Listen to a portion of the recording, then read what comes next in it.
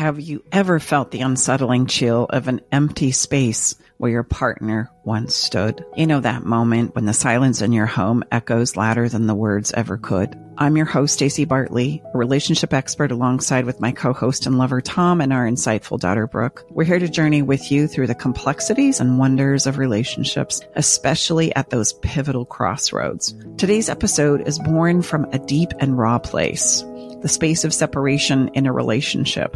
It's a topic that surfaced poignantly during our Love in Limbo 30-day roadmap bonus call. We're diving into the heart of the fear that grips us when a partner seeks space, the uncertainty, the doubts, and the silent questions that haunt our minds and hearts. Let's be real for a moment. When your partner steps back, it's like a part of your world pauses, leaving a void filled with questions and doubts. Doubts like, will I ever find love like this again? Why am I not enough? Do they even think of me now that they're gone? Or are they just going to move on, unimpacted by this relationship that we had? These aren't just fleeting thoughts. They're deep-seated fears that we all grapple with at some point in time in our lives, especially when it comes to the conversation of love. But here's the twist. Fear is not the enemy. It's actually a catalyst for emotional evolution. In this episode, we're going to explore how fear is just like physical resistance for training. It can be harnessed to build emotional resiliency. We're going to also share some strategies for facing and reframing these fears and provide you with some practical tools for navigating through this very uncertain time in your life. So join me as we journey through the shadows of fear in times of separation, as we also transform them into stepping stones for emotional growth and resilience. This is more than just weathering the storm. It's about preparing for a future of stronger, more resilient love and relationships in your life. Are you ready to embrace this transformative journey with us? Well, we certainly hope so. And if you are, please know you're in the right place.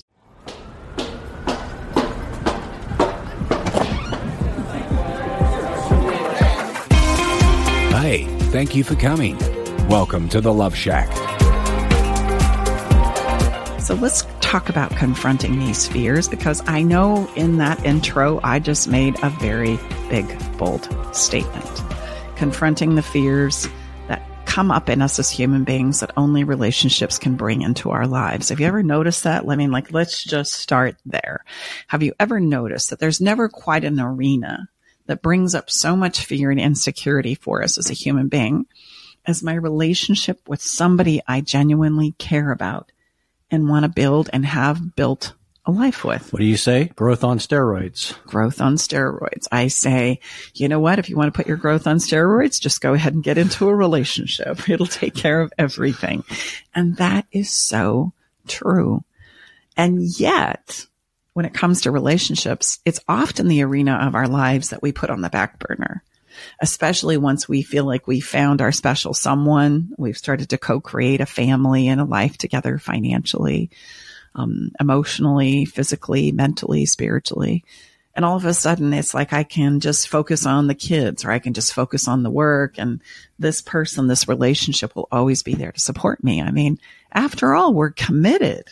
We're in this. Visions of the fairy tale. I just had them. The white picket fence, the car outside, the 2.1 children in the house. No, I'm serious. Don't forget the dog and the cat. That's right. We work so hard to get the person, we're like, we show up as our best selves. We do our hair, we do our makeup. The guys wear their nicest clothes. They think they need to drive a nice car. And if they don't drive a nice car, they feel like they have to lie about it. Like, we do all of these things in the beginning of the relationship, and we're just pulling out all the stops. And we're like, do you like me? Do you like me? Please tell me you like me. And then when we get them, we're like, oh, we don't have to do that anymore. We got them. So I guess we'll just settle into our comfy clothes, which I wear comfy clothes every day. So I'm not knocking anyone for doing it. The point I'm making is we feel like, okay, we got them. We either got the ring on our finger or we decide we're committed to each other. And then we feel like we can stop doing all of that because we got them. But we're forgetting that doing all of those things is not just to get the person. Like, showing up as your best self is a gift to you, to your partner, and to your relationship. And it increases the longevity. It makes you both feel good.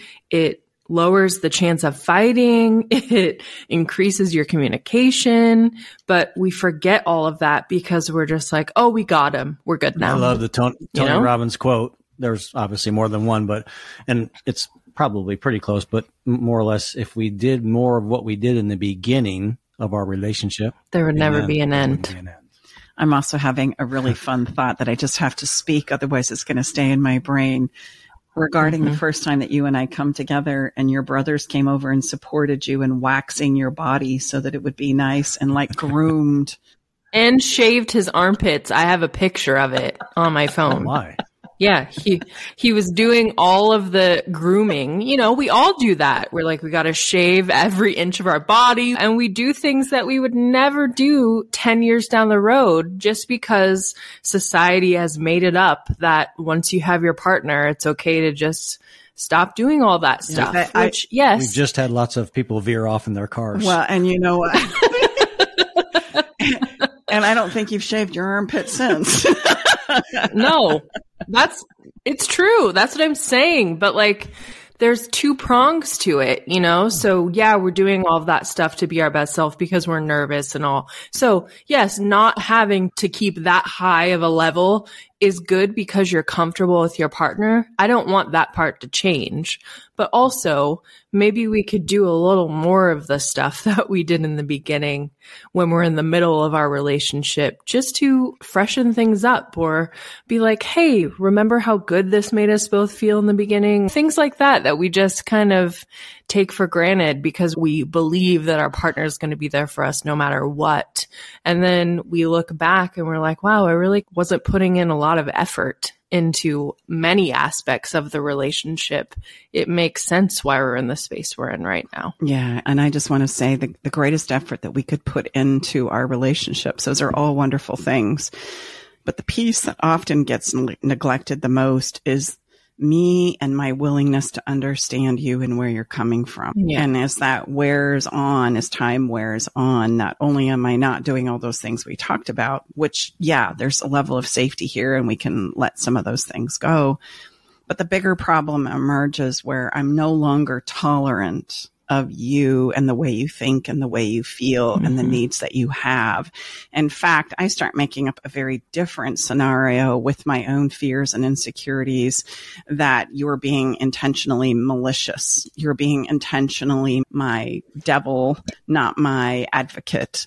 And these are the thoughts that come up in our fears that cause us to make up narratives that affect the way I feel. So the way I show up in this relationship is very, very different than how I showed up in the beginning. Yeah. And I would bet for most of us that same openness to want to really understand our partner was very, very high when we came together. And yes, that is a rapid decline as things progress many times. Lots of added complexity, moving parts. There could be children from a prior and business and money, yada, yada, yada. I mean, totally. And you look at each other and you're like, how did we get here? You know, like that's the feeling. But I just want to point out that the point we just made is that when you're doing all those things on the outside, it's also connected to the same thing you just mentioned, Mom, too.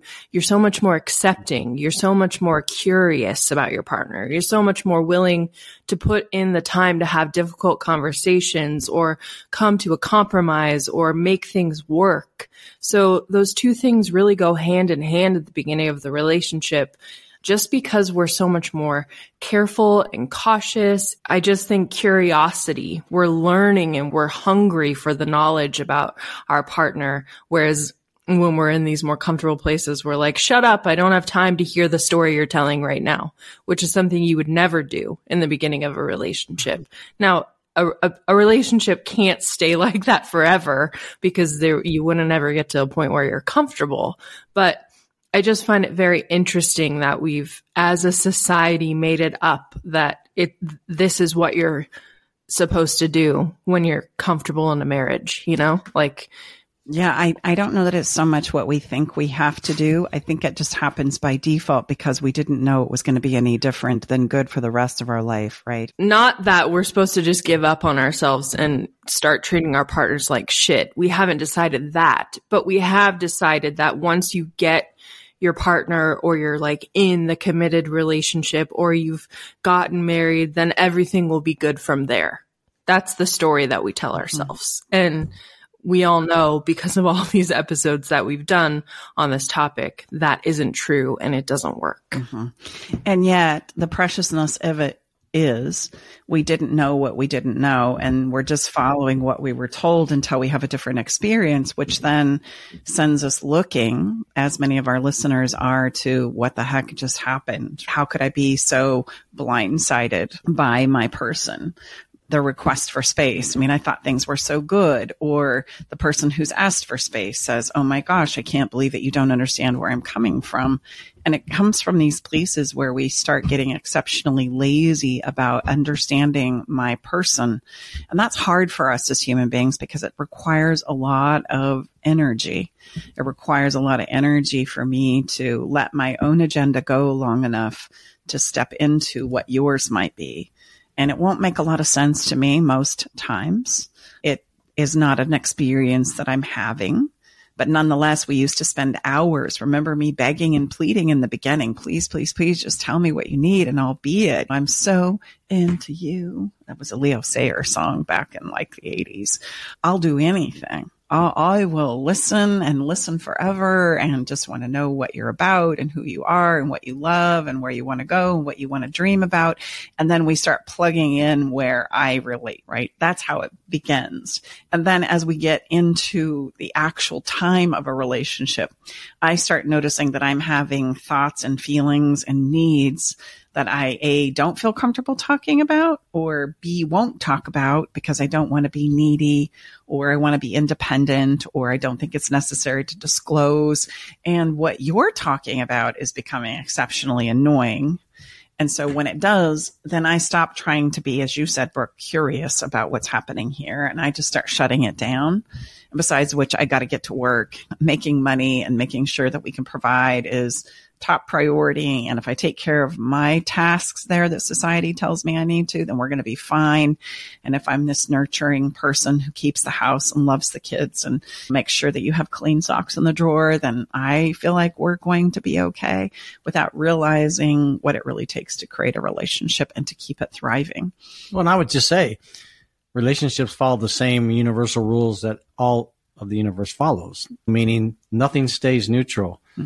And entropy is entropy is the reversion to decline, right? If we don't continue to grow. I share with people often on our clarity calls, let's just be honest, blending our life with another hot mess human being is the most complicated thing we're ever going to do in our life. I don't mean to be the bearer of bad news, but let's just give it some respect here, for heaven's sakes. It's enough full-time job to keep myself on track. And I'm supposed to come together with another hot mess human being, and we're having to have this fairy tale. I find that amazing. We've all kind of bitten off on that one, to be fair. But come on. It's fluid and dynamic and fast moving if you want it to be. And if that's not how we approach it, I think we're going to find our place, like a lot of our listeners do, in this place of like, you know what? I just can't do this anymore. Yeah.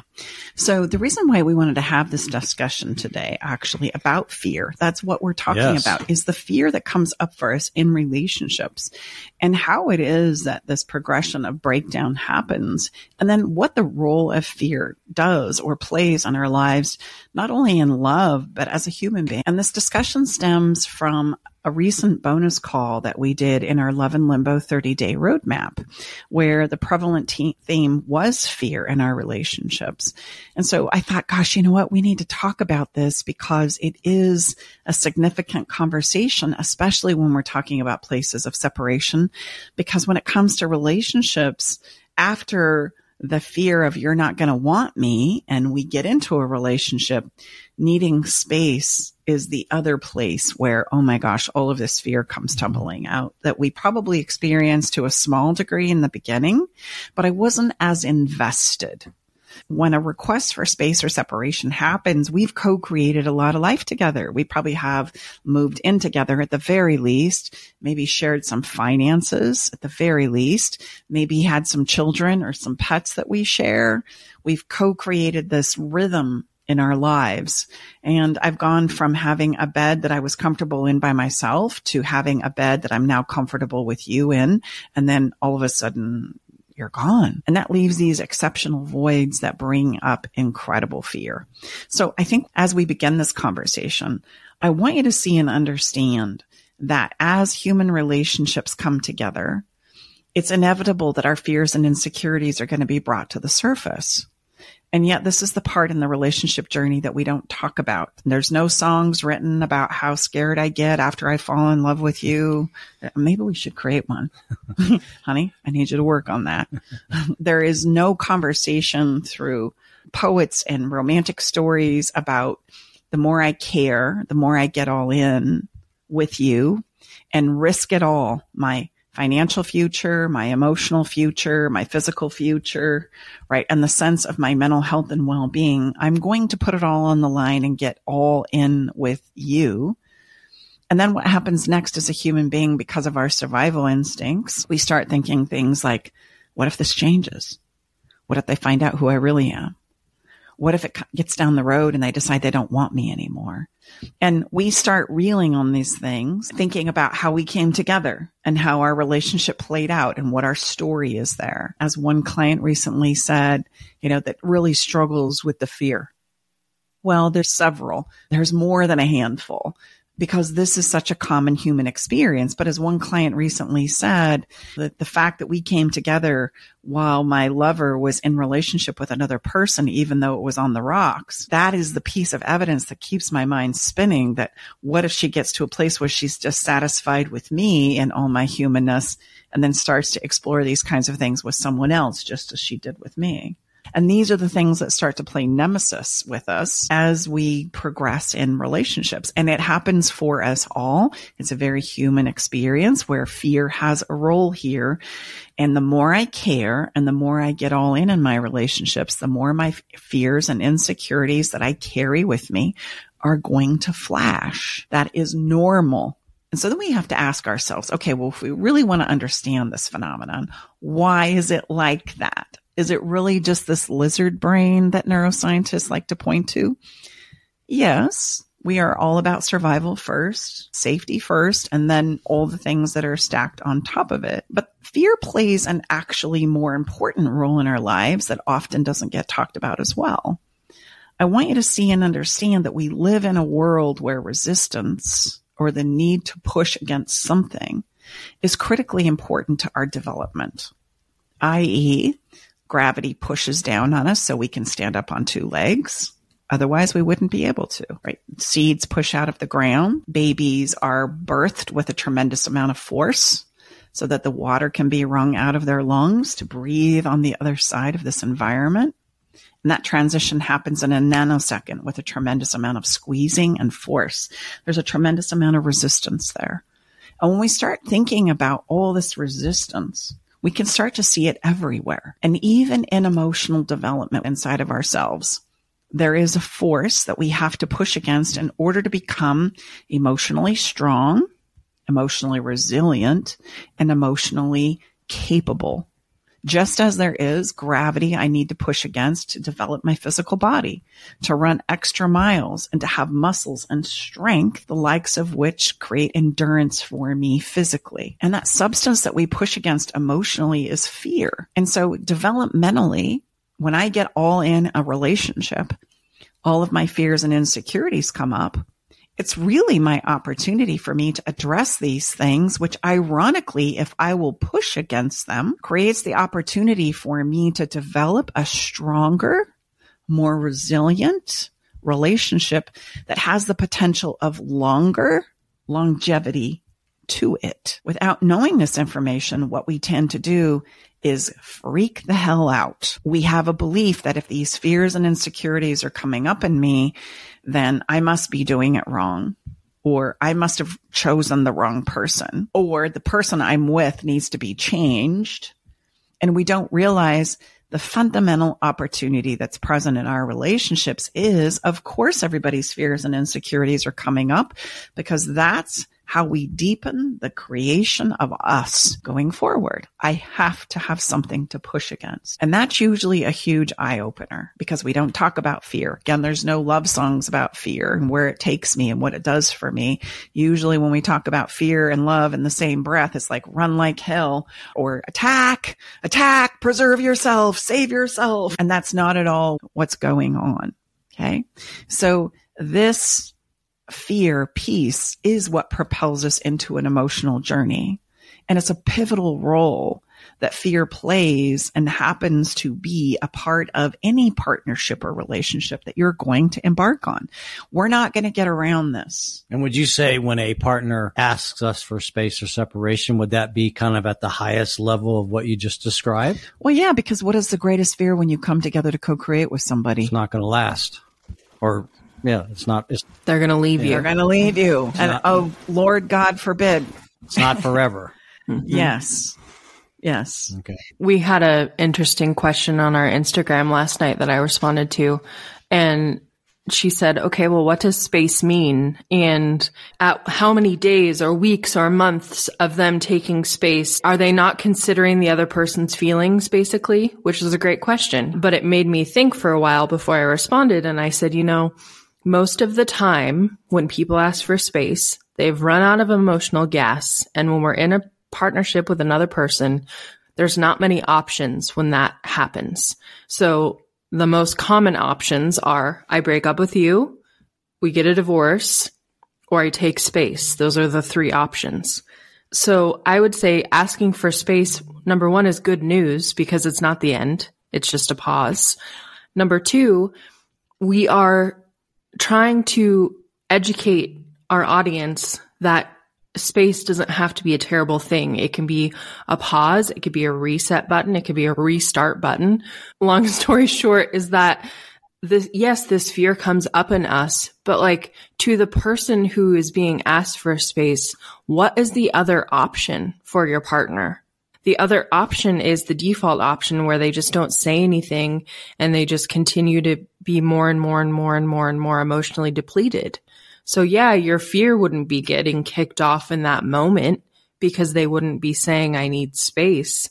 But I would say that your fear would be long and drawn out because you would be watching your partner slowly becoming more and more diminished and checked out of the relationship. So yeah, it sucks. All of those things suck. But at some point we have to turn towards the pain and the fear and face it and tell the truth about what's actually happening inside of both people in the relationship. So the fear and the truth can exist at both times. And we're not saying that the answers that we're giving in this podcast are going to be magical and they're going to take away the pain and the fear. We're just talking about these things in a real way, and telling the truth that just because your partner asks for space doesn't mean your relationship is over, but it does mean there are some problems that need to be addressed. Mm-hmm. Well, and the reason why we take space and need space is because we forget that a relationship is a co-creation. And that I have a role to play and that you have a role to play. And when I no longer can play my role, what are my options, just as you had said? When I feel like I'm breaking down and I can't fulfill the role that I've made as far as you go, that is the self or the human saying, I don't know where I am anymore in the map of life. And I've got to find out where I am first before I can decide where I'm going with not just you, but anybody. And as we've talked, even where I'm going as myself. What we hear often, my partner said he or she just needs to find themselves. Hear that all the time on Clarity Call. Yeah, of course. Exactly. Stay with us. We'll be right back. Navigating the silent, complex moments of separation or your partner's need for space can feel like walking through a maze without a map. If this sounds familiar, know that you are not alone. This journey, filled with uncertainties and introspection, requires a gentle, understanding guide. Hey, I'm Brooke from Love Shack Live. We see you, and more importantly, we get it. That's why we created the Separation Support Bundle, a collection of resources designed to not just guide you through separation, but to offer comfort and clarity during these times. Our separation guide offers insights and support to help make sense of your emotions and the process of separation. And for those moments when words escape you, our guide on 10 texts to send when navigating space provides thoughtful prompts to help communicate with compassion, plus a soothing separation meditation to help ease the overwhelming moments. Because sometimes all we need is a starting point or a way to start feeling okay again. Remember, you don't have to journey through these complexities of separation alone. Our separation support bundle is here to accompany you, guiding you towards healing, understanding, and most importantly, the renewed sense of self. Visit staceybartley.com/bundle today to access your free separation support bundle. At Love Shack Live, we're all about exploring the real stuff that relationships bring, the good and the challenging. So let's tackle this together, because even in the hardest times, there's hope, growth, and yes, even love to be found. But in the comments, people always say, well, why can't they find themselves with me? And why can't they do it with me? That is coming from, of course, a place of fear and insecurity inside of the person who's even asking the question. Why can't it be done with me? And it's a valid question. And let's give you an answer because of what comes up when they look at you. This is called a principle of contrast. And the contrast is when I look into your eyes, there's all kinds of places where maybe I see myself and what worked for me and what didn't work for me. And that creates so much confusion that I just need to get to a place where I can just kind of settle into myself. It's kind of like being in a world where the sensory overload is so incredibly high that I can't think straight. And I need to go find myself a quiet corner to be in so that I can recollect myself, my thoughts, my feelings. I can re-anchor myself there. So a simplification, if you will? It totally is a simplification and a stripping down. And so as inconvenient as it is, it's very difficult for us to go to a place to reconnect with myself, which is what is needed when there's so much contrast playing out. You're just doing you. You don't have the same contrast. You're not having the same experience because these things aren't highlighted in your lives together. But for the person who is overloaded, overwhelmed, overstimulated, there's a lot of emotional depletion that's happening here. And it's not necessarily your fault. It's in part a lot of how they show up in a relationship.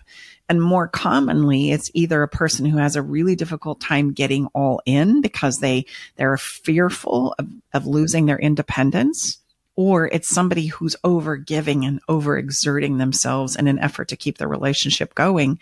And both of those scenarios are going to find themselves through the process of dealing with their own fears and insecurities of running out of emotional gas. And it happens regardless of whether I'm overly independent or I'm overly pleasing in the relationship to make this whole thing work. Another thing I was going to say is sometimes when space is requested, it can be because the conversations that need to be had in the relationship, usually they're difficult conversations. So you can't get past this one specific issue because every time you do, it just turns into a huge argument, or one partner is super defensive and the other partner just wants to run away, something like that. So space can be requested not because they want to end the relationship, but because they're at their wits' end and they don't know how to solve the issue because every time they do, it doesn't work. That's super common. And also that's kind of a protective mechanism because it's like you're continually running into a wall.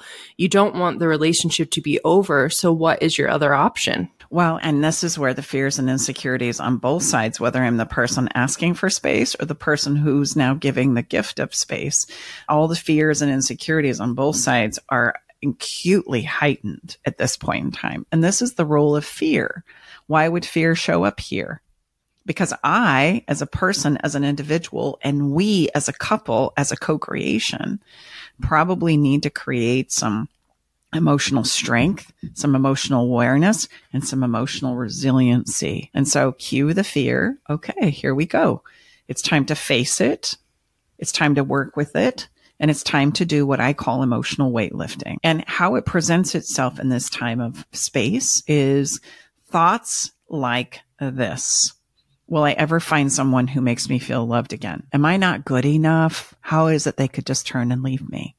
Does he or she ever think about me now that they're apart? Because it sure doesn't seem like it. They're getting all dressed up, all dolled out, going out with friends on a dating app. What in the hell does that mean? Or it feels impossible to move on from this. This is the best it's ever been. And then the fears with the self show up. Will I ever love someone else as deeply as I loved? Will I allow myself to love someone again? Because that's where the conversations of, I'm done with this, it's over. If this doesn't work out, I'm out of here. I'm never going to do this relationship gig again. I keep thinking I should have done things differently. I don't know what to do with the awareness that I now have. I can see where I haven't been present. I haven't been showing up, or I can see where I was overgiving, thinking that that was going to take us to the promised land. I also hear things like, I fought so hard for us. Why aren't you fighting for us? And what I'm saying there is I've given so much beyond what it is I felt like I should. And how dare you now say this doesn't work for you when really it didn't work for me? I've stayed in it. So now I think you should too. And why does he or she choose others over spending time with me? So I see you spending time and having time for the kids and the friends and the business and the coworkers or the business partners, but you never seem to be able to find time for me. These are conversations and questions that we start asking ourselves when the fear is absolutely coming up. And then what happens are these same narratives, they drive the fear. If we don't understand and identify it as fear, and we don't understand that this is the moment when fear shows up, that we need to turn and face it and do what I call an emotional push-up, then the fear is probably going to be validated and it's going to show up in my behavior. And so because I'm afraid, I'm going to engage in what I call enrollment conversations. What are those? Those are conversations in my own head in regards to why I should be able to enroll myself back into things that I know don't work for me for the benefit of us. Or I enroll myself in breaking agreements that I know we've agreed to, but I come up with a story that enrolls me into my entitlement or my desire to break them. Now, I want you to know that this is so very common that even myself, in a place of thinking I just needed to prove and demonstrate to a person that I was sure was going to be my lover for life back in 1997. That illusion and that enrollment conversation became so obsessive in my experience, I turned myself into a stalker. I had enrolled myself and justified myself into the idea that just driving by or popping in unannounced or checking on him, right, in the most craziest of places would be okay because he'd want to see me, right? And all I need to do is show him how incredible I am and how good we are together. And him seeing me, of course, is going to take care of all of that. And so I would do these crazy, outlandish things. And this will just want to make sure you're still thinking about me. Yeah, exactly. I'm sure that went over really well. No, it actually didn't go over well at all. Why is that? It was acting from a place of fear. You were acting like a cray-cray. Yeah. You were acting desperate, coming from a place of desperation and fear. Yeah. And how do you think on the other side the other person felt about this? Like, man, pushed you like overwhelmed. Yeah, exactly. Like, what the heck is going on with her? And just think about all the places where you would feel betrayed because you're violating what we talked about. You're crossing boundaries. Well, and you just touched on what you were sharing with that. What we hear often, especially since we started the whole roadmap, both in sessions and in our 30-day roadmap experience, is someone says, you know what? I broke what we agreed to, right? We had a no contact. We agreed for a certain period of time. We weren't going to text or whatever. Don't we, guys? Ladies, we hear this all the time, and people are so remorseful. Like, why did I do that? But it becomes irresistible when you obsess about it in your head. You just think, okay, I just know the exact perfect thing that if I send this one last text, it's really going to make a difference. They're going to go, aha, I see the light. And that is so not the case. That is where we're coming from fear. And so we'll contort the reality of what we did and what we said, and we will override it because of the illusions that we're having in our own thinking and think that it's okay. We'll justify it. And then we'll reach out and everything goes to hell in a handbasket. And then we have even more fear and pain as a result of it. And that's how fear works. It's probably the most painful place to be as a human. I was like this in my first time around with Jack, who is my fiance now. I was so desperate and so obsessive and so overwhelming and begging him to love me and be with me. And it totally turned him off. I was really young too, so I was very inexperienced, but I recognize that now. I used to feel like a victim, but I recognize now I was totally off my rocker. But it was just because, I don't know, I knew that he was the person for me, but I went about it in a very crazy way. But I just want our listeners to know that we understand it. Like we've done it. Yes. So it's not, and we're not judging you at all. We know this is so painful. It's hard to think about anything else. You're obsessing every moment of every day, thinking about your person and what they're doing. And are they thinking of you? And what should I say to them? Should I even text them at all? Like, we get it. This is awful. So that's why we're talking about the fear. Well, and how many conversations do we have with our road mappers and clients in this space of, okay, so here's my thought. This is what I'm going to do. And this is what I'm thinking. And this is why I'm thinking what I'm thinking. So I'm just going to violate what it is we talked about doing because I'm just so sure this is going to work. I mean, that's such a common conversation without realizing, okay, you're in an enrollment conversation of obsessive thought and fear yourself. Well, the justification is amazing because, no, wait a minute. I heard everything you said, but my situation is unique and it falls outside of what you just shared. Yes. We get it. And the more we feed this fear, the more we go down this line of thinking and the more we act on it, the more painful it becomes. That's how fear works. Okay. I'm not pushing, actually. I'm validating the fear that I can't wait. I shouldn't have to wait. And that actually, if I do wait, it's going to go terrible. That's the fear. And so then I justify in my own mind's eye this narrative that gives me a grand story about why it is I'm going to violate the agreement that we've had without realizing the violation of the agreement is the thing that's going to kick up fear in your partner. And you're going to end up creating exactly what it is you said you didn't want to create. Because I myself can't, and I'm challenged with, just like me, just like Brooke described, dealing with my own fear. I don't know how to manage it. So this is my brain spinning on steroids to try and come up with a solution that in the moment of the thought makes me feel better, but I don't understand how to think through the ramifications of that. And that's going to be true for each of these that I'm going to talk about. So that's one. That reminds me of Elizabeth Gilbert's book, Big Magic, where she says, you can allow fear to come along for the ride, but it can't be the driver. Well, fear is going to come along for the ride. And if it is the driver, that means you're giving into it. Fear is going to be part of the deal, especially when it comes to emotion, because that is how I'm going to develop my emotional strength and resiliency or not. That is why fear is ever present and will forever be. So let's move to the next one. This is a very common one as well. In addition, enrollment conversations, I think, are the best. The first go-to. I'm trying to enroll myself or my partner into these ideas that I just know in my heart are going to be good things for us. And it's not that they're not good things. It's just I'm coming from a place of fear and I don't realize it.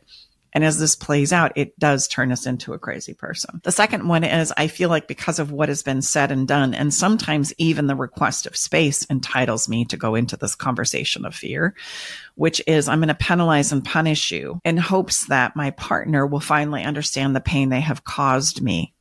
So maybe if I can get them to feel the pain that I'm feeling, then they'll understand and we'll have again this aha moment where they're like, oh, I see. This has been so hard on you. I'm so sorry. I'm coming home, without realizing the person that you have to become to penalize and punish them and help them feel or encourage them to feel or insist that they feel the pain is a violation of you and a disrespectful measure of them, and fear is driving this conversation.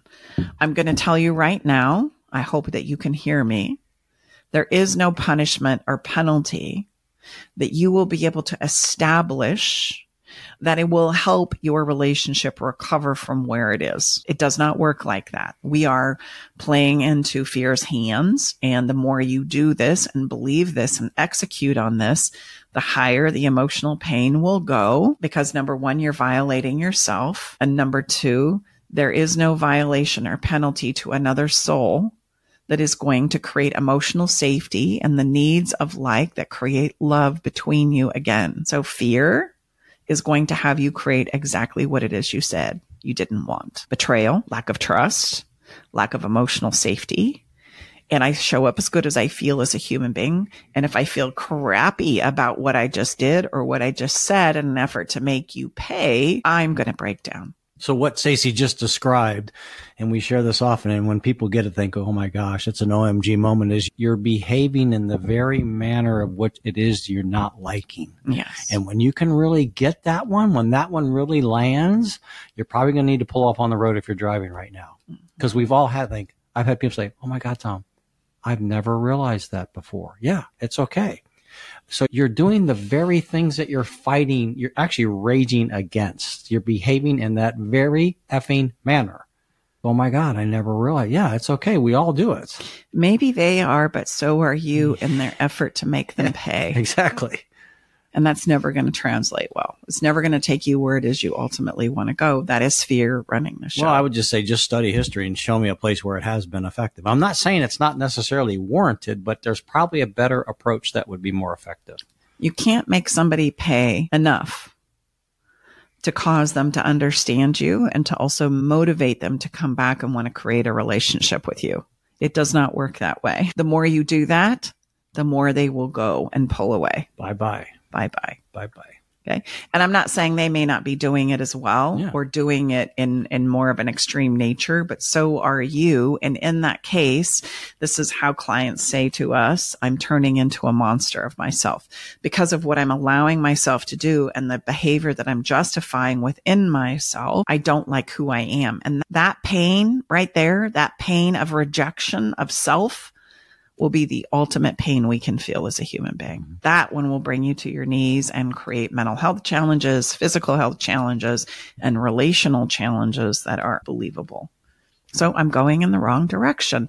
And the escalation of the pain tells me I'm going in the wrong direction. And yet it's amazing how defensive we'll get in that moment to justify I'm entitled to do this because of what they're saying and doing. There is no amount of justifying that's going to offset the pain you're feeling. That's the truth. Let's go to another one that's very common. Okay. Enrollment conversations to causing somebody to be penalized or punished, hoping that if they feel the pain you feel, then everything will be righted. Those are conversations coming from fear. Here's another one. I'm going to teach and preach to you. I'm going to spout off my wisdom and all of my searching and all of the incredible personal development that I have done because I know the way.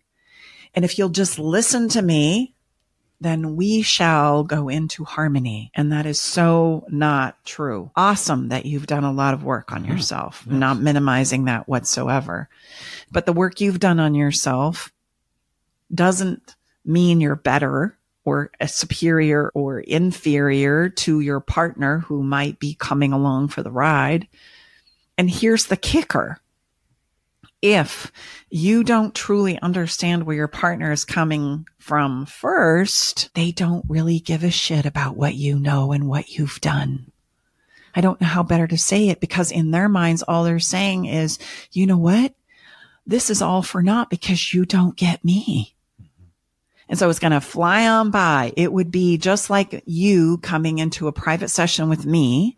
And before you could tell me anything about yourself, knowing that you've said it and that it's been understood, I launch into a prescription, the likes of which you need to follow. And please don't ask me any questions. I'm the expert. I know. It would also be like, I struggle with my weight. I'm overweight right now.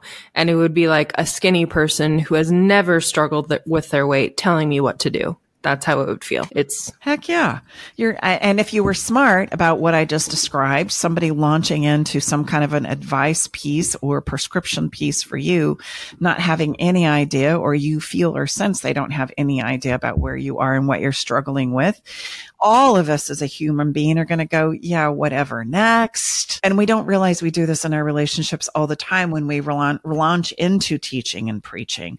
Awesome that you did work. Awesome. But that does not entitle you to know what your partner needs, because what they probably need is very different than what you needed anyway. And so you're totally negating, okay, me being allowed to find where I am on the map, and you're launching in to telling me where I need to go. And we're going to become very stubborn and resistant. We're going to fight.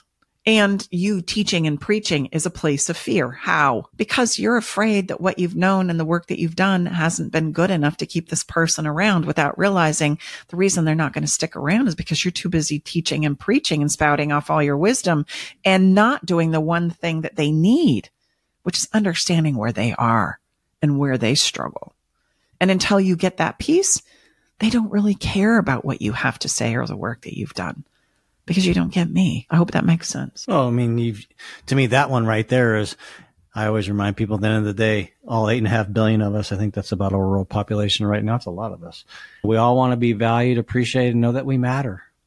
And so if we can just, I always say, if you can just, from that lens, remember before we speak, try to am I sharing this through that lens? Ideally, more than one, all three of those, with whomever we're speaking with or interacting with, and you're probably going to have a better outcome. Doesn't matter about you, because we're all begging for that. Because how often do any of us encounter a lot of those experiences in our ordinary day? Not very often. That's why it's so wonderful when we do get acknowledged and appreciated. Someone notices you in the line, think, gosh, you look wonderful today. Or your hair, I don't have any hair, but your bald head looks really nice. You know what I mean? But really, we don't have a lot of acknowledgement experiences in our ordinary life. We don't. Well, and I think that's really hard to go there in our minds when we're so desperate to be reassured while we're spiraling, and right? It's so counterintuitive. Oh my goodness. It is so hard to get ourselves there in our own thinking. We're afraid. And so we just want to tell you what it is you need to do or stop doing, and then we're going to be fine. So says my belief or my fear. And I would say a lot of what we teach and coach and mentor at the outset can seem very counterintuitive. Mm-hmm. I always remind people, if you've not ever learned how to drive in the snow or the ice, you're taught you have to do the opposite of what your brain is telling you to do when you're sliding. Brooke called me when she moved to New York and she was in the middle of a field.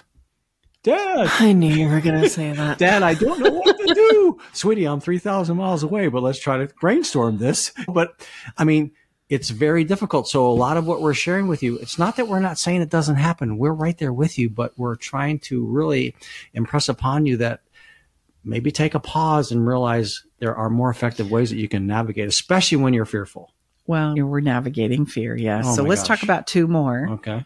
And then we're going to move on to the remedies, because some of you who have been going, okay. Yeah. Well, what do you got for me then? Yeah, man. We often resort to manipulation and leverage. Really? When we're afraid. We obligate our partners, and we're doing all kinds of things. We also use money and kids as a mechanism to manipulate, even pets. So I get afraid. I start leveraging. I start manipulating. I start pointing out all your flaws and your weaknesses. That's manipulation. I start causing you to doubt yourself, question yourself, whether you can make it on your own, what you're doing with our money, what you're doing with our kids, how you're cleaning the house, how you have sex, how you create meals, the time that you spend with me. We all have a rap sheet, so it's not hard to find evidence to pull out from our experiences to use against you, to manipulate you, to leverage you. Have you had couples in your practice leverage the pet? Oh, absolutely. Really? The pet? I've had couples leverage decorations, to be precise, Harry Potter ones. Wow. So, I mean, we can leverage anything. There's a famous Instagram meme of a divorce happening, and the couple is in the courtroom sorting the Beanie Babies on the floor. So that's how granular crazy it can get. Yes. And that's all coming from a place of fear. All of it. Because if I truly was coming from a place that did not have fear overriding the experience, I would realize, what in the hell am I doing? And I just want you to realize, every time we kind of succumb to fear and make it up that we need to spiral in fear, our behavior is always very erratic and appearingly crazy from the person who's not spiraling in fear. Don't you find that fascinating? Mm-hmm. Like us from the outside that weren't experiencing fear, watching people counting or going over Harry Potter decorations or Beanie Babies would go, what in the hell are you doing? But the person who's spiraling in fear, it's totally logical. This makes so much sense because of the fear that's running the show. I'm essentially validating and acquiescing to the fear and allowing it to tell me that this is necessary too. And there's going to be a whole narrative and a whole mindset movie that's playing out as to why it is I'm counting the babies, the Beanie Babies on the floor, or wrestling over the Harry Potter conversations. It's not about the Beanie Babies or the Harry Potter decorations. It's about what that means to me emotionally and what it is I feel like I can't let you get away with or I'm getting away with. That's what's really Would that behavior there be a classic demonstration of you're sacrificing the circumstances for the experience? Yes. It means that it's not so much about what happens and what I end up with. It's about what I feel about what's happening and where do I go in my narrative. That tells me everything I need to know about what's emotionally driving the behavior that I'm doing. And the last one I just want to touch on very briefly is attack. We can make it up when we're so fearful that it's okay for me to attack you again and again and again and again, shred you essentially, abuse you essentially, cause you to kneel before me and confess your sins and your apologies to me. I can mistreat you. I can do all kinds of things in my place of fear. Why do I do that? Because it gives me a sense of superiority. It gives me a sense of validation that I'm now robbing and stealing from you. And that is the epitome of abuse. Mm-hmm. We abuse because we're afraid. We control because we're mired in fear. This fear also causes me to attack you, manipulate you, punish you, leverage you, enroll you. It also is going to have me turn on myself. And I want to briefly talk about that. Why is it that fear would cause me to turn on myself, minimize myself, criticize myself, judge myself, carry guilt, carry shame, take me to my knees, mire me in depression and anxiety that are believable? Well, this actually starts as maybe I'm dealing with trauma as a younger person. And I'm grappling for understanding about things that make no sense to me about adult experiences and realities. And so the only answer that I can ever come to is it must be me. It must be me. It must be the way I did it or said it or the red shoes that I wore.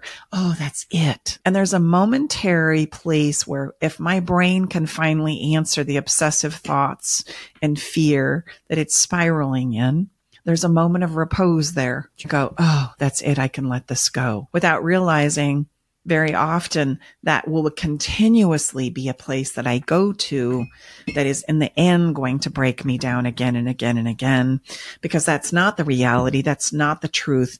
There's a piece that's lacking as far as like understanding about what's truly going on. And if I can't find those answers, then I'm going to turn on myself and I'm going to come up with an answer so that I can allow my brain to rest for a moment. But then unfortunately, I pick it up and go again with it. And then there's more things that I need to find that are wrong about myself, or that I did wrong, or I should have done differently. Or I go back to past events and go, oh, see, this one's still kicking my ass. This one is the one I'm still paying for 10 years, 20 years, 40 years, 60 years later. And I've not ever resolved that. And so it's responsible for all of these disappointments and all of this fear that's coming up. And that's how we implode on ourselves. So what do you need me to become is the thought to get you to come home. And I promise you, I'll do it.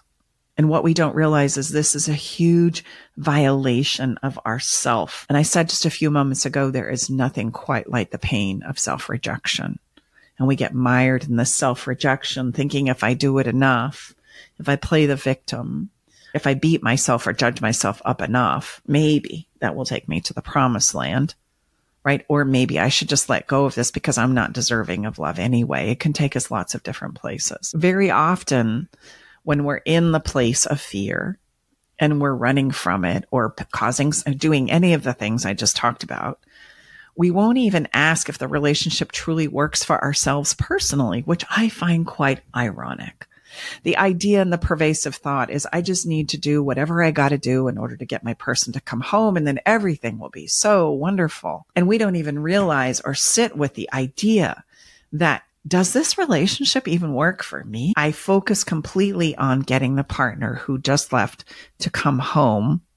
Or if I'm asking space and I've pushed them away so that I can have a moment to find myself, the only thing I'm focused on in my fear is keeping my partner at bay as I attempt to figure out myself. And both of these conversations are coming from fear.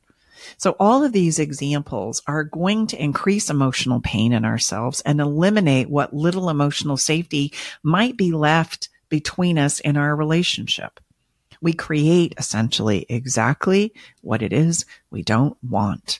If you want to focus on the fear and validate it, then the fear will play out and you will get exactly what it is afraid you were going to get.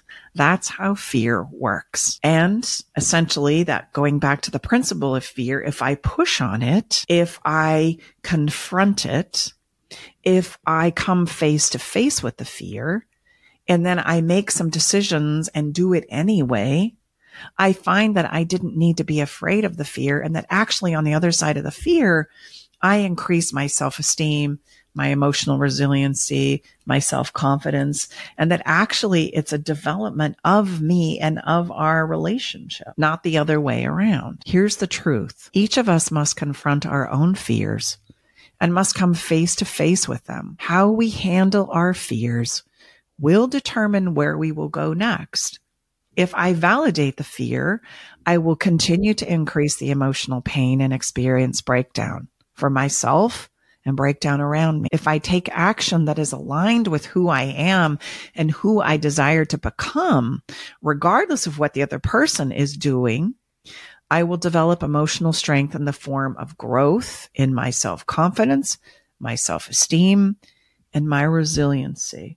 It is the force I must push against in order to develop my emotional capacity to be me. And that's an interesting one to get your head around. So let's talk about how we transform fear into emotional strength and what are the steps that are required to do that. Now, hopefully that you see, number one, the role the fear plays in our lives. Number two, how it is we acquiesce and validate the fear very often when we're in this place of space and separation, and where it takes us, and why it is that drama and the escalation of these things I say I don't want continue to play out again and again and again, in spite of how I might be twisting and turning my thinking and justifying my behavior.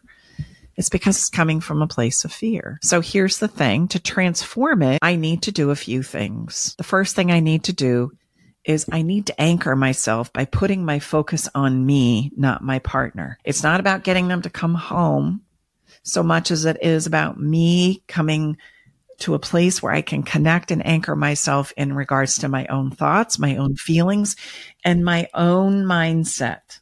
The confrontation of my own fears and insecurities. This is why often mindfulness or meditation is very helpful, because it brings me to a place of quieting my exterior and allowing me to connect with my interior. But what is meditation really? I don't want to get too lofty here. It's just sit your butt down and breathe. Close your eyes. Hang out with yourself for a minute. Slow your brain down. Slow your brain down. Slow your breathing down. And confront or feel or experience what's actually going on inside of yourself. That's meditation, and there's lots of different ways to do it. But really, the reason why it works is it's the only place in the human journey where I can connect my thinking, my thoughts, and my feelings, and they go shoot, and I can go between the two of them. It's that complicated. It's not really complicated at all. But isn't it amazing how, especially when we're spiraling in fear, that's the last thing we want to do? Because then I have to take a look at not only what I've done in fear, but I also have to look at the fear that's currently present, which is a good thing, not a bad thing. If we continue to think we can outrun the fear and the thoughts and feelings that I'm having by reacting instead of responding, I'm probably going to continue to create exactly what it is I don't want to have in my life. Like, that's the lesson. And the pain will continue to escalate in an effort to get your attention until you are so in a place of pain that you go, okay, I'll do whatever I got to do. I'll do it. Fine. I'll sit down and I'll be with my thoughts and my feelings. I'll express how I feel. Fine. I'll finally tell you what I want. Fine. And that is usually the place that fear needs to take us before we'll learn how to work. So you've got to anchor yourself within yourself and let go of, what are they thinking? What are they feeling? Why are they doing that? Are they working on themselves like I am? Are they going out? Do they love me as much as they do? I love them. I mean, and when are they coming home? And how much time is I mean, the brain, that is just like, well, I mean, you think about the cognitive overload is just massive. I mean, the amount of calls and everything we've done, this is the reason of the whole genesis of our roadmap is we realize we have to narrow the lane of what you're going to live for 30 days, because otherwise you're just going to reel and overload will be so unbelievable you won't even be able to do anything. You need to come home and think about, now, wait a minute. What am I thinking? Exactly. What am I feeling? Right. What works for me? What do I need? Right. And if you're spiraling in fear right now, you know what you just said? Oh, I just need them to come home. I just need to figure out a way to get them to engage with me. Okay, well, there's your sign that you're totally negating yourself and you're thinking about what they're doing. And we also get hung up in what they're doing. We're following them on social media. We're obsessively checking their accounts. We're thinking about and texting them 1,000 times. We're doing all of these things in our own place of panic and fear without realizing the most important gift you could give not only them, but you, is to put yourself in a place of coming home and understanding yourself. Like, take a breath, sit down, breathe. What are you thinking? What are you feeling? What's working for you and what's not working for you? And be honest, because the answer is not going to have anything to do with them. Number 2, you've got to seek understanding, and it's got to come from seeking understanding inside of yourself first. Essentially, what you need to get really good at is translating your own thoughts, feelings, and emotions into a language that first you can understand. Why? If you don't do this piece, then you're constantly going to be reacting in fear instead of understanding literally what it is you need to do and address next. It's that proverbial react instead of respond. It's not going to go well. You're going to do one of those things we've already talked about: manipulate, leverage, penalize, attack, or implode on yourself in the fear and trying to find and seek the answers. And the answers that you need and the understanding needs to begin with, what am I thinking? What am I feeling? And I need to be able to translate these into a language that first I can understand. The principle is this: feelings follow thought. And my thoughts and feelings are something that only work I can do. I need to be able to translate into understanding. And if I can't do this for myself, there's nobody else that's going to do it. There's nobody coming to save you. There's nobody coming to your rescue. This is work that only we can do as an individual. And then once I have an understanding of that, so I've anchored myself in myself, I've realized I do need to find where I am on the map before I can navigate anywhere. Then I need to understand myself, what I'm thinking and I'm feeling, and I need to be able to translate that into a language that I can put words to. And then I need to be able to express it. And sometimes as I begin this process, it's an expression in art, moving my body, expressing it through my body, or verbally sharing it with somebody else. And this is why talk therapies or art therapies or exercise and moving my body they do help us grieve, but they bring us relief. Any expression of what I know and understand to be true inside of myself is going to create relief. And I find it interesting that, and I share this often, I would bet it's maybe the first time, or certainly the first time in a long time, that because of the situation we find ourselves in and what we're impressing upon you to look at it from this vantage point, to invest into yourself, maybe you've not done this in a long time. Like, so this can be a gift from this difficult situation and really is the answer. It's going to hopefully force us, in a pretty intense manner to then step in and what is it that I want? How do I want to show up in a relationship? Rather than all this cognitive overload and obsessing on what our partner is and is not doing. It's a very counterintuitive place, but it's going to, when we know from our participants in our first roadmap, it was such a place of, oh my gosh, I didn't realize. Such incredible discoveries because we've never stepped into this place before. So I need that anchoring in myself. I need that understanding we talked about. And then I need a place to express it. And then you know what I need to deal with fear in this place? I need connection with others. Mm-hmm. I need to avoid isolation as the death trap that it is. And I also need to avoid attempting to control others. Both of these will surely lead to a slow, painful death of you. Isolation is the nemesis for all of us. There is no contrast there. There is no hope. There is no inspiration. There is no new thought. There is no reframing. There is no contribution whatsoever. And that's why isolation is so dangerous. I need connection with others so that I can retool, reframe, become inspired, share, understand, have new perspectives, new thoughts and fears and practices and behaviors. That's not going to come from your own thoughts of fear as you pull out and you withdraw from the contrast of living. That is a death trap, and you need to understand that. Also, trying to control others or your environment in a finite degree will also become a death trap, because as you do that, you have to do it more and more and more. And you realize there's an endless stream and I'm never going to be successful, which causes me to implode on myself anyway. Okay. And then I need support. I'm going to need support so that I can receive empathy. People who are on the same path as me, realizing and recognizing it's not just me, and that some of the thoughts, feelings, and behaviors that I have are normal because they show up all over the place here with people who are on the same journey as me. Support also allows you to do some of those things I touched on, reframing and redirection of my thoughts that are coming from a place of fear. And let me just share this with you. Healing comes from feeling those old emotions, but doing something different with them. That's how healing falls from the sky. It means I feel the fear, I feel the feelings, but I don't acquiesce and validate to them like I once did. I push through them and I realize I don't need to be afraid anymore, that I got this. I'm going to be okay. And the last thing is doing. There is an action that needs to happen with fear. What you find with fear is it often paralyzes us. It often shuts us down. It often prevents us from doing the thing that we feel like we need to do or want to do or desire to do. But I won't do it because I'm too afraid of what will happen next or how it will be viewed or judged for doing those things. And so doing things like learning new things, understanding new things, creating crafts or projects. They keep the mind busy as I'm working and pushing with fear.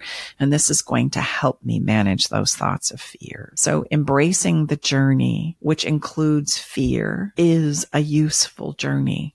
Fear is a tool for emotional growth. It's needed for emotional strengthening, just like physical training for our bodies. Is it easy? No. Is it worth it? Yes. Does it take effort? Yes. Is it going to make you sweat? Yes. Is it going to make your armpits sweaty and your knees a little shaky?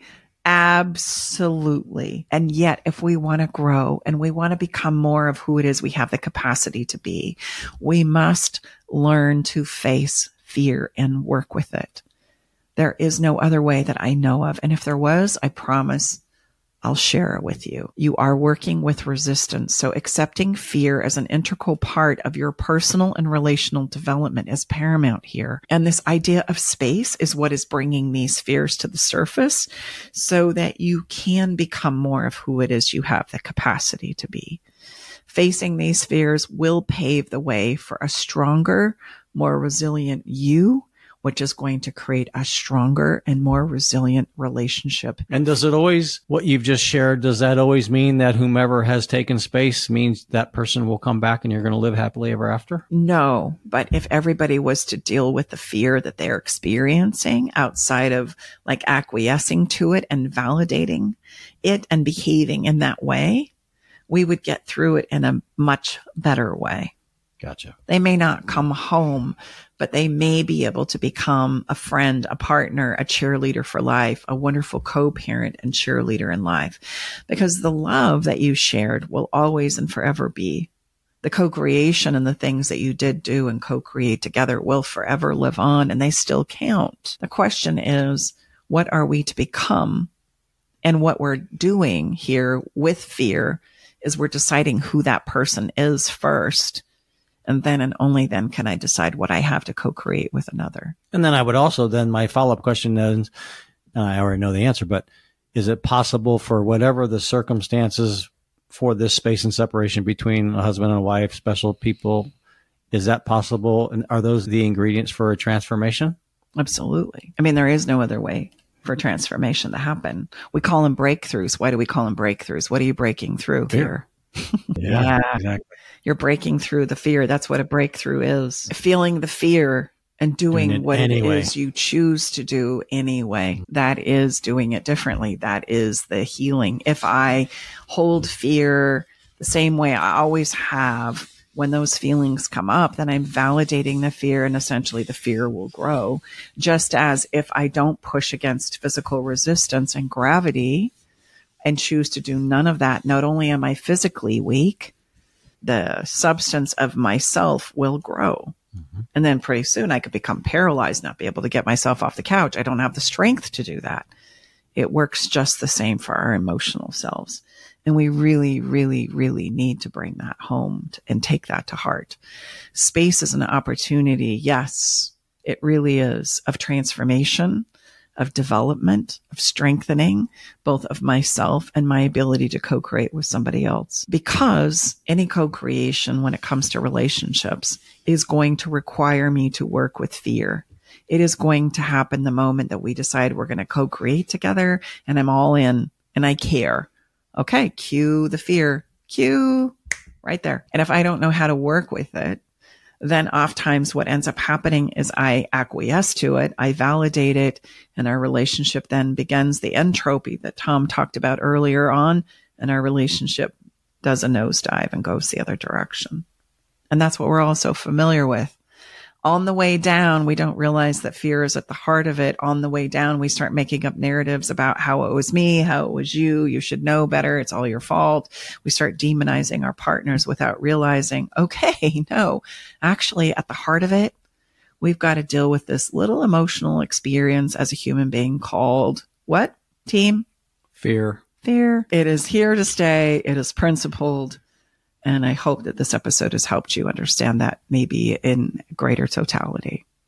As we wrap up today's journey through the fears that we face and the self-discovery and growth that awaits us on the other side of fear, remember, this is a time right now, if you're in a place of separation or you're in a place of recognizing that you're living within fear in your relationship, this can be a golden opportunity to enrich not just your own life, but the fabric of your relationship as well. So if you're ready to dive deeper into this process to transform what might feel like a challenging separation or concern regarding my relationship experience into a period of profound personal and relational development, I want to personally invite you to join us for a 30-day roadmap. This program is designed to guide you through the very essence of what we've discussed here today. It's going to provide you with the tools, the support, and the community to navigate your individual paths so that you can come back together stronger. Don't let this time of pause or this time of pain and discomfort be a time of stagnation. Instead, let it be a period where you plant the seeds for a more fulfilling and robust partnership. And you can do that by, again, joining the loveandlimbo.roadmap.com is where you can go to get information about the roadmap. And it will tell you what you need to know so that you can begin your transformative journey. Your relationship pause or struggle could be the start of the most significant growth you and your partner have ever experienced together and or apart. And I would say it's worth it. These are the things that will drive us to look and learn and grow in ways that we would never imagine ourselves doing. We'll do it for love. And very often we won't do it just because. So take the opportunity. let's talk about follow the fun. And I feel like because of today's conversation around fear, we need a little bit of good news. Like fear, oh man, it can be a really heavy topic. It is, just talking about it sometimes causes our hands to get sweaty. And so I really also want to teach you some principles that are just as principled as what we have shared with you regarding fear today. And so I'm going to invite you to say aloud and write these messages I'm going to give you right now down so that when you're spiraling in fear, you won't forget that these are also principles that you need to remember and cling to. Number one, you are not what has happened to you. You are actually so much more. What happens to you is no measure of who you have the capacity to be. Number two, you deserve good things simply because you're alive. That's the only requirement. Okay. You're here. You're on this planet. Okay. Then you qualify to deserve good things in your life. Number three, being enough and worthy has nothing to do with your behavior, that you are good enough and you are worthy, and our behavior, especially when we're spiraling in fear, can be something that's quite spectacular, can't it? But that again is not who I am. It is how I'm responding to probably what? Fear. And the last one is no matter where you are right now, regardless of what your circumstances are, I want you to know that things will become good again. Things pass, things change, times change. And understanding also does. I just need to work through it and with it and know that better days are coming. I promise. So write these down. Remind yourself of these principled truths as you're wrestling with fear, and it will be a little bit of good news that you can reach for while you're in this place. And of course, every week we find a song that we feel relates to the episode that we've just shared with you. I struggled with this one, actually. I can share with the people, with our listeners. I mean, I was in my other office and I said, babe, I thought Stacy was just chilling out, just jamming on music, because there were so many songs typically, or a lot of times. I know last week it just appeared really quickly. Interestingly enough, we have one of the co-singers of last week that's a return star for this week. But I said, babe, she said, honey, that was a hard one. I mean, I took till I landed on one. Yeah. Yeah. Sometimes kind of sorting or doing that translation piece, I just can't find the words that I want to express, or I just don't want to find the. So I'm just letting the listener know there's a lot of effort that went in for Stacy for this one. Like, very rarely do Brooke and I contribute to this part of the show. This is Stacy. That and the fun is it's surprising. It's fun for us because Brooke and I usually don't know what Stacy has prepared on both of these segments. Well, and sometimes, just like I was saying, that translation, it takes a minute. You kind of wrestle with it. And so I really wrestled with what it is I wanted today's message to be about as we were talking about fear. And then I came across, again, Teddy Swims. He is becoming a rising star in my world. Well, I think in the whole world. Yeah. Well, it just his emotional expression and his voice is so unique and his lyrics are so profound. And so he did not disappoint as I stumbled across his Lose Control. And Lose Control. Oh, man. Isn't that what we do when we're spiraling in fear? We just straight up lose our shit, don't we? I mean, I sure did and do. And maybe that's true for our listeners as well. And in the lyrics to this song, he says, something's got a hold on me lately. No, I don't know myself anymore. Feels like the walls are closing in and the devil is knocking at my door. Oh, and I don't know that there's better lyrics to express the feelings of fear that might be banging on your door right now. But I felt like that really nailed it. And then he goes on to say, I lose control. When you're not next to me, I'm falling apart. And so check out this song, man. He sings it with such conviction. And it's just a great song that I think, wow, I think it will really resonate with that wrestle that we're encouraging you to take on as you do an emotional push-up with fear so that we can become stronger and resilient and that we can create more of the experiences that we choose to embark on in this most emotional experience we will ever have as a human being called love and relationships. You can check out this song on my Spotify account playlist, which is Love Shack Live Playlist, or on my website, stacybartley.com. Or you can simply go to good old YouTube and search up Teddy Swims Lose Control. you can find it there as well. So on that note, it's a wrap. Thank you so much for being here with us. I hope that this little journey down the conversation of fear has hopefully widened your minds to what fear is and how to work with it, as well as what's possible for you today. And please remember, good news is coming. And I would just share, if you're listening live, we've already got 25 people already in our roadmap program. We're starting, again, if you're listening live, January 14th. And I know we love as humans, and me included, to, I got lots of time. And you do, but we're capping it by design at 75 people. And if you join us now before the 14th, you get access to our portal where everything takes place. There's some preliminary resources. There's a recording of the bonus call that this whole episode was derived from. So you can experience that. You can also direct message us questions between when you join and when we start on the 14th. So there really are some reasons as to why. And the reason why we're capping it, because we want to make sure it's an incredible experience. That's why. So we'd love to have you join us. Yeah. All right. I think that's a wrap. Sending you off with a ton of love and the power to create more love in your life today. Thank you so much for being here with us. We look forward to being back next time in the Love Shack. Bye-bye for now. All right, it's time to leave the Love Shack. But before we part ways, we want you to know our door is always open, and we'll leave the porch light on, ready to welcome you back whenever you need a dose of relationship wisdom. For more resources and tools, visit us at loveshacklive.com to dive deeper into the topics we've explored and find additional support for your relationship journey. Stay connected by subscribing to our podcast. Thank you for being part of our Love Shack Live community.